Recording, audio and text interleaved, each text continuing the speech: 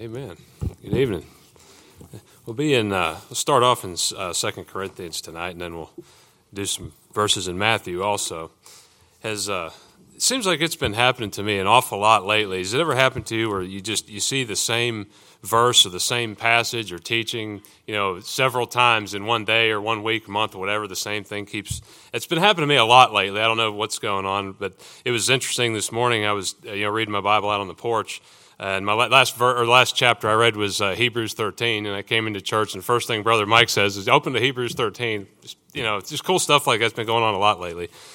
But 2 Corinthians chapter 2, in verse 10, the Bible says, to whom ye forgive anything, I forgive also.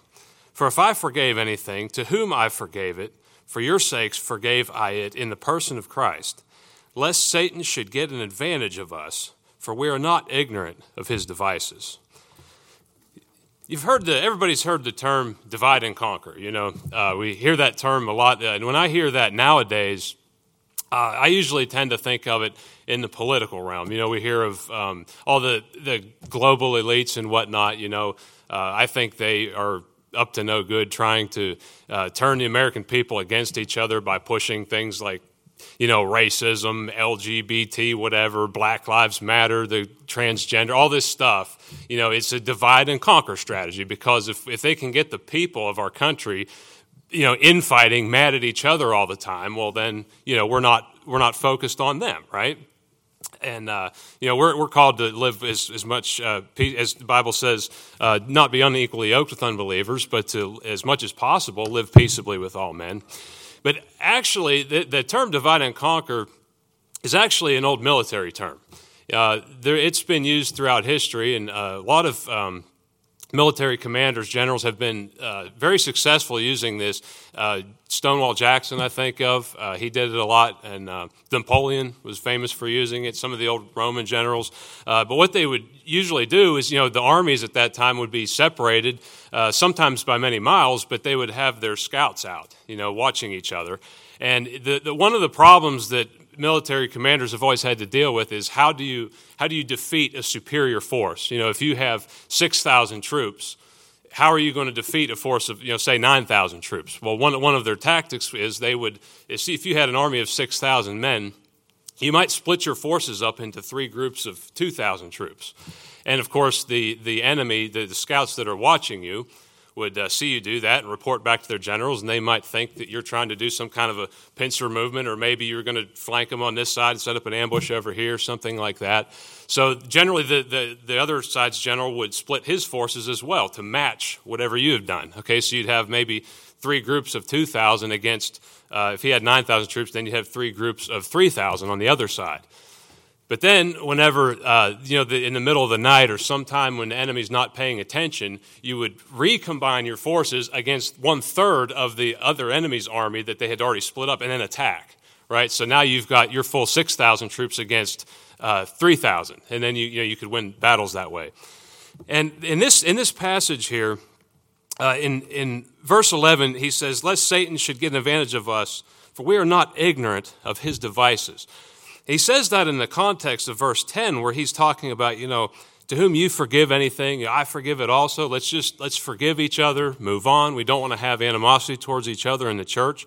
That tells us that one of Satan's devices in the church then is this thing of unforgiveness, where we don't want to forgive somebody. It's in the body of Christ that may have wronged us in some way, maybe said something. And if you think about it, we are the superior force in the spiritual realm. Because, think of when Jesus was, he said when he was being arrested, he could, if he wanted to, called on the Lord and had him deliver him legions of angels to help him, right? You think of Elisha. He was, his servant, they thought they were surrounded. He said, oh, Lord, open his eyes that he can see. And there was chariots and horses all around them from the Lord, right? We have the superior force here, right? So what does the devil do? Well, he needs to do a divide and conquer strategy if he wants to make headway in the church, right? Now, many people today would use the term family to describe all kind of different groups. I've gone into maybe different workplaces, places like that, where they might say something like, we're all family here. And, that sounds nice, but really, the family is the original institution set up by God, in the Garden of Eden, and the only other entity that the Bible would use those terms and to describe as a family is His church, right? It says that we're all brothers and sisters, is what the Bible calls us. Okay, so really, the church, when you're talking about a family, the only other thing that really compares then is the church. So I'm going to go now to Matthew chapter 5. This Sermon on the Mount, and we'll read in verse 43. Jesus says, "Ye have heard that it hath been said, Thou shalt love thy neighbor and hate thine enemy. But I say unto you, love your enemies, bless them that curse you, do good to them that hate you, and pray for them which despitefully use you and persecute you." So Jesus says that we're supposed to treat our enemies, people that hate us because we're Christians, people that would spit on us, persecute us on the street or whatever, do things to. Jesus says we're supposed to love those people. These teachings in the Sermon on the Mount are very basic. I remember when I first got saved, I would read through these, and it was like the light was coming on. Like, wow, that's right. This makes a lot of sense. That this is different. But if Jesus Christ expects us to treat our enemies that way, how would He then expect us to treat brothers and sisters in the church, right? Now, it as a parent, I know I've made the comment before, but it always amazes me how closely the parenting, the parent-child relationship mirrors our relationship to the Lord, And anybody with children, multiple children can probably attest that it really pains me, it grieves me when I see my children not getting along, fighting about something. And that pains me to see that. And sometimes they'll just, how it is, they'll come and, well, he said this, or, she did that, and he took this. And sometimes as a parent, you're just like, stop. At this point, I don't care who did what. I don't care who's right, who's wrong. Just stop, right? And when God says that we're to be together, we're to be like a family here in the church, like brothers and sisters, how do you think that it might make Him feel when He sees us not getting along with each other, right? And I got to admit, it pains me if I ever see people in the church that don't get along with each other, right? And I understand, everybody understands. In a church, especially one our size, you're going to have times that you don't see eye to eye with somebody else, right? Some of us say dumb things now and then, right? I remember when I was growing up, my mom used to tell me, she said, because I did dumb things and get in trouble, but she said, the thing that gets you in trouble more than anything else is your mouth. You don't know when to shut up, right? And she was right. She did. My mouth got me in trouble more than anything else. I say dumb things sometimes and put my foot in my mouth. Sometimes I might say something that came out as offensive or whatever, and I may not have even meant it to. Sometimes I try to make a joke or whatever, it comes out the wrong way. Those things happen. They happen in the church just as much as anywhere else. But God gives us, He's got a prescribed method for dealing with those things. He knew when He set up His church that people were going to have differences, that people were going to say stupid things sometimes. He knew that. Look in Proverbs chapter 19. There's a good verse back here for this. One of my favorite Proverbs, really. Proverbs 19, verse 11. He says, "The discretion of a man deferreth his anger, and it is his glory to pass over a transgression."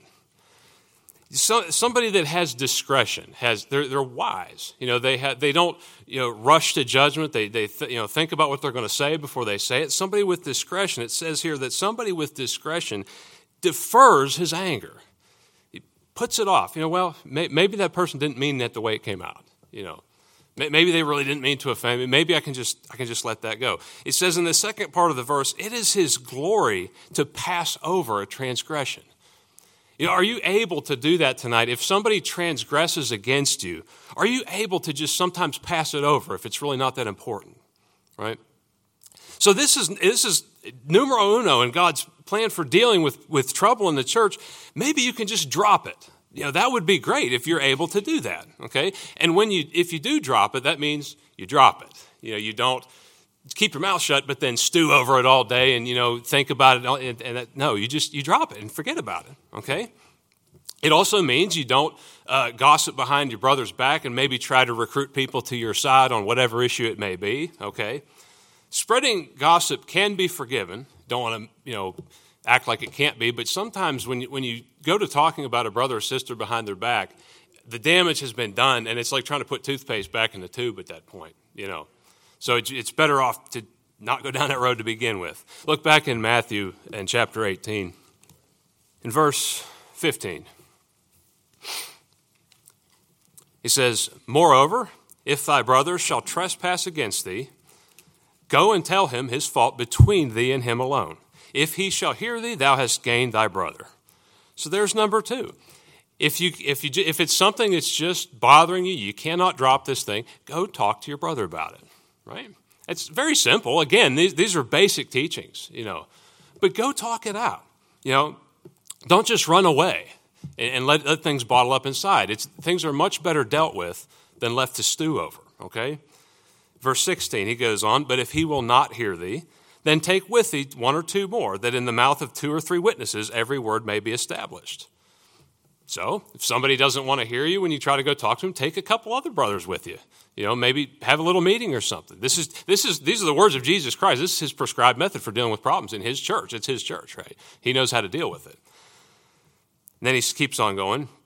He says, "And if he shall neglect to hear them, tell it unto the church. But if he neglect to hear the church, let him be unto thee as a heathen man and a publican." So if somebody doesn't want to listen to you, they don't want to listen to a group of you, they don't want to listen to the church, well then maybe it's time for church discipline where they need to be put out for a little while until they can repent or whatever. But honestly, I think probably, don't you agree, 99% of the time it would never even get to that point if we would just talk to each other about our problems sometimes? I think so, right? Yeah. James, in chapter 4, verse 1, he says, "From whence come wars and fightings among you? Come they not hence even of your lusts that war in your members?" So these in this passage here I just read from Jesus where he's talking about taking brothers with you, it almost kind of assumes that you're the one in the right. Maybe there's times where, we have, maybe our brother's done us a little bit of wrong, but maybe we were at fault too, right? We can't have a circular firing squad in the church. We've got enough enemies out there as it is, right? In the world, we have people that hate us. Those people I mentioned at the beginning, the LGBT crowd and whatnot, they hate our guts. But, the Bible says really they're not truly our enemies. Our real enemies is the principalities and powers and forces of darkness out there, right? We have enough of that to deal with as it is without, tearing each other apart in the church. If you think about it, if you're going to combat, like a real shooting war, would you start shooting your own guys because you didn't like the way they polished their boots? Or you don't like the decor in the tank or whatever. Are you going to go after your brothers when you've got a real enemy out there, right? We're not supposed to be the enemy here sitting in this room, okay? We're supposed to be for each other, right? Now, also, the Bible's very clear in Jude and in other places that we do need to contend for the faith, right? We are to contend for the faith once delivered to the saints, okay? We are to call out, serious or unbiblical error in the church. But I've seen it, and maybe you have too, where sometimes it may be tempting, and you may have seen somebody that acts like they're standing for the truth, when in reality they're just using things as an excuse to shoot their brother down, right? That can happen. 1 Corinthians, I'm going to go to 1 Corinthians chapter 6 and verse 7. He says, "Now therefore there is utterly a fault among you, because you go to law one with another. Why do you not rather take wrong? Why do you not rather suffer yourselves to be defrauded?" In this Corinthian church, you're well aware they had problems, to say the least. And one of the problems they were having was if people in the church were mad at each other, they were taking each other to court to be judged by heathen judges instead of dealing with things amongst themselves. And Paul says that's utterly a fault among you. You're going to law with one another. Then I think it's really interesting, the second part of that verse, he says, "Why do you not rather take wrong?" Is that something that we really consider and think about doing much? Just taking wrong. If somebody wrongs us, just taking it. He says there, why do you not rather suffer yourselves to be defrauded? That's not a natural thing to do, right? But the Bible says that we're supposed to be ready to give an answer to anybody that asketh the hope that's in us, right? And when was the last time somebody asked you that? What the hope of maybe the reason sometimes we don't get asked these things is because they don't see any hope within us. But if they saw us doing things like that, suffering yourself to be defrauded once in a while, that's different. That might make them think, what is up with this guy, right? Matthew chapter 7. In verse 3. Again, very, very basic teaching. We all know this. And why beholdest thou the mote that is in thy brother's eye, but considerest not the beam that is in thine own eye? Or how wilt thou say to thy brother, let me pull out the mote out of thine eye, and behold, a beam is in thine own eye? Thou hypocrite, first cast out the beam out of thine own eye, then shalt thou see clearly to cast the mote out of thy brother's eye. Basic teaching, right? When I kind of mentioned already, maybe we're not always the one in the right. Sometimes when we have our own issues, we can always see the sin in somebody else. That's easy to do, but can we see it in ourselves? In chapter 5 of Matthew, verse 38 says, and ye have heard that it hath been said, an eye for an eye, and a tooth for a tooth. But I say unto you that ye resist not evil, but whosoever shall smite thee on that right cheek, turn to him the other also. And if any man will sue thee at the law and take away thy coat, let him have thy cloak also. And whosoever shall compel thee to go a mile, go with him twain. He says, to resist not evil, but whoso shall smite you. Now, I'm not a pacifist. I don't think this verse is referring to that. There's been debate on this over the years. I think, where he's talking about, you've seen that I challenge you to a duel, slap him on the cheek with the glove or whatever, right? It's talking about personal insults here. Whoever, if somebody's going to insult you, smite you on the cheek, turn and give them the other, right? Especially amongst your brethren, okay? If somebody's going to sue you at the law and take away thy coat, let him have thy cloak also. Who would be willing to do that, right? I don't know. It's something to think about. Are you the kind of person that can do inconvenient things around the church cheerfully and not just have to tell somebody about it, right? Are you the kind of Christian that if somebody in the church maybe, however, causes you some extra little bit of work or something, are you the one that has to run, hey, because of you, I had to do such and such, right? If you leave the church tonight, if you walk out that door in a little bit, and there's a candy wrapper laying on the floor or something, right? And as you're bending over to pick it up, do you think, oh, these stupid kids, they can't even put their junk in a trash can? Or do you think, are you grateful that we have children in this church to do such things, right? I'm not saying we shouldn't have rules. I mean, I don't want to see kids eating pizza and pop in the sanctuary, right? We understand that, right? But man, the kids need to be taught somewhere. Maybe we could start looking at those sorts of things as opportunities to teach them things. A lot of the bus kids that come in here, some of them don't know any better. If you see a kid doing something like that, it's a great opportunity to show them, hey, son, we don't do stuff like that. When you do that, that shows disrespect for God's house. When you disrespect God's house, that's like disrespecting the Lord. I think God allows those things to happen to us just so we can have opportunities to teach these kids sometimes, right? Do you only talk about the children in our church when it's something negative, or anybody for that matter, really, but especially the children? Is it the only time their name comes out of your mouth? Is it when they've done something wrong, right? I sure don't like to hear people say stuff like, I don't like kids. I like dogs instead. I've heard people say, you probably have too, and that gets under my skin. It's like, but it's a good thing people didn't feel that way about you when you were a kid. You know what I mean? It's pettiness. What does Jesus think? When he gave so much for his church, and think about what he did he was crucified, right? He was tortured, scourged, nails put through his hands and his feet, a spear stuck in his side. He suffocated on the cross. He gave. That's not to mention all that he gave during his lifetime. He gave so much for his church, and then sometimes, how does he think about it when we sometimes get bent out of shape over nothing? Just petty nonsense. How does he really, do you think he would feel about that if he had to be the judge of some of these matters that we go through sometimes, right?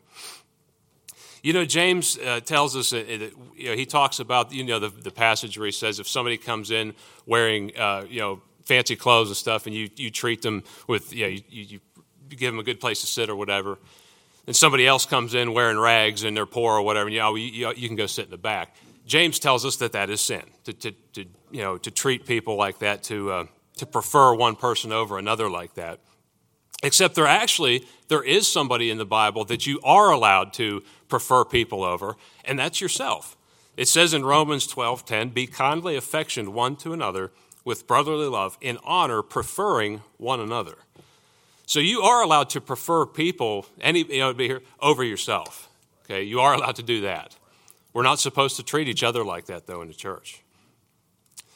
It's been observed many times that in the Ten Commandments, the first 4 commandments deal with our relationship to God. You have, "Thou shalt have no other gods before me. Shall not make any graven images, to bow down and worship. Shall not take the name of the Lord thy God in vain.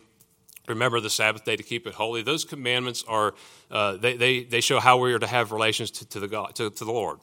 And then the last 6, of course, "Thou shalt not kill, commit adultery, steal, bear false witness, covet your neighbor's stuff." Those have to do with our relationship to our neighbor, right?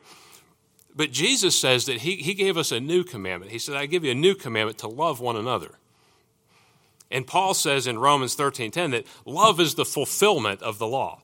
So all of those commandments can be summed up and fulfilled by one thing: just love your neighbor as yourself, right? And of course, love the Lord your God with all your heart, soul, mind, and strength, right? And you'll have fulfilled the law.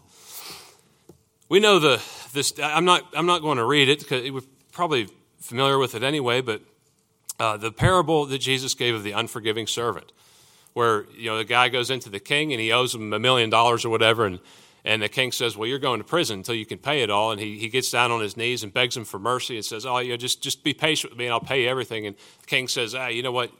You're good to go. I forgive you the debt. You're free to go. You don't have to pay me nothing." And then that same guy goes out and finds somebody that owes him $5 and grabs him around the neck and chokes him and says, "You pay me that thou owest," right? And then he begs him for mercy, and he won't give it. He throws him into prison, for such a minor thing. And I think that's exactly the way Jesus sees us when we fight with our siblings here in the church, right?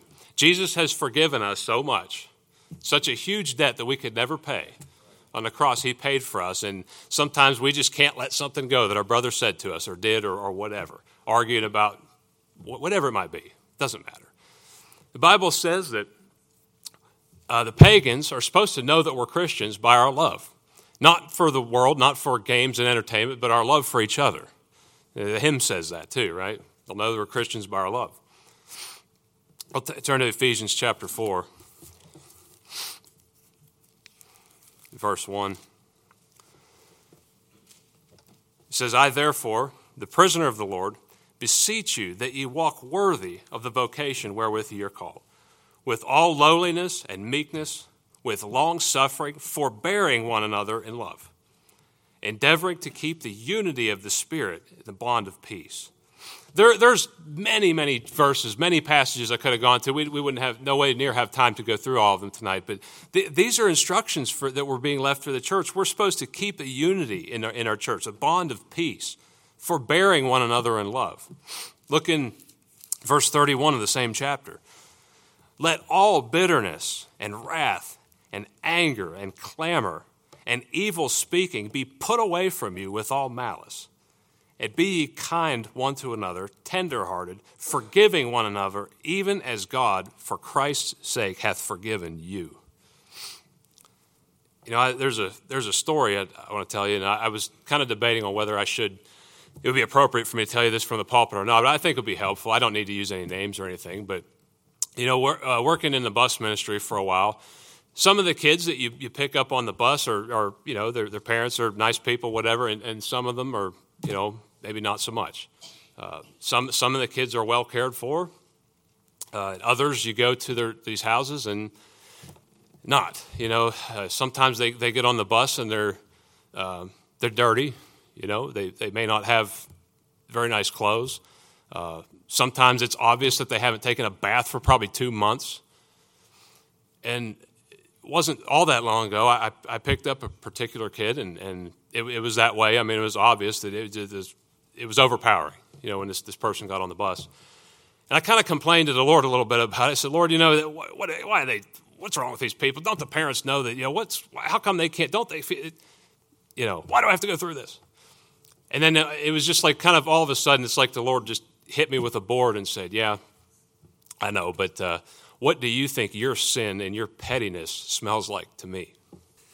I had to repent of that pretty quick.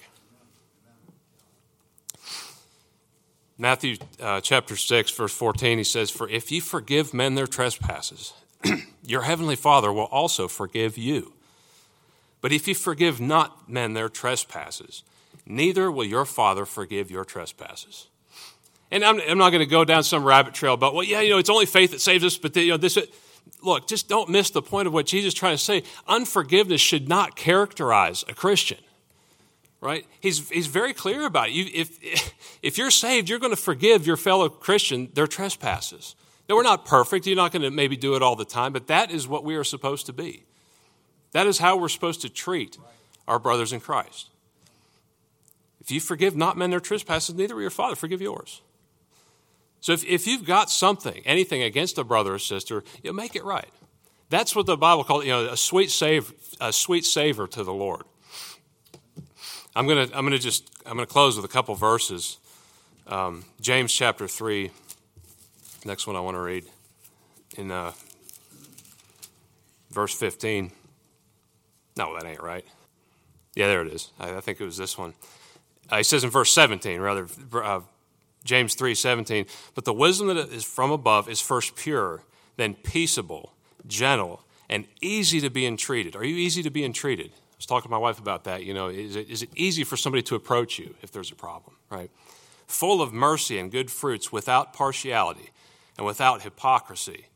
And the fruit of righteousness is sown in peace of them that make peace." I've probably glossed over that verse, 100 times. The fruit of righteousness is sown in peace, right, by them that make peace. Do you make peace in the church?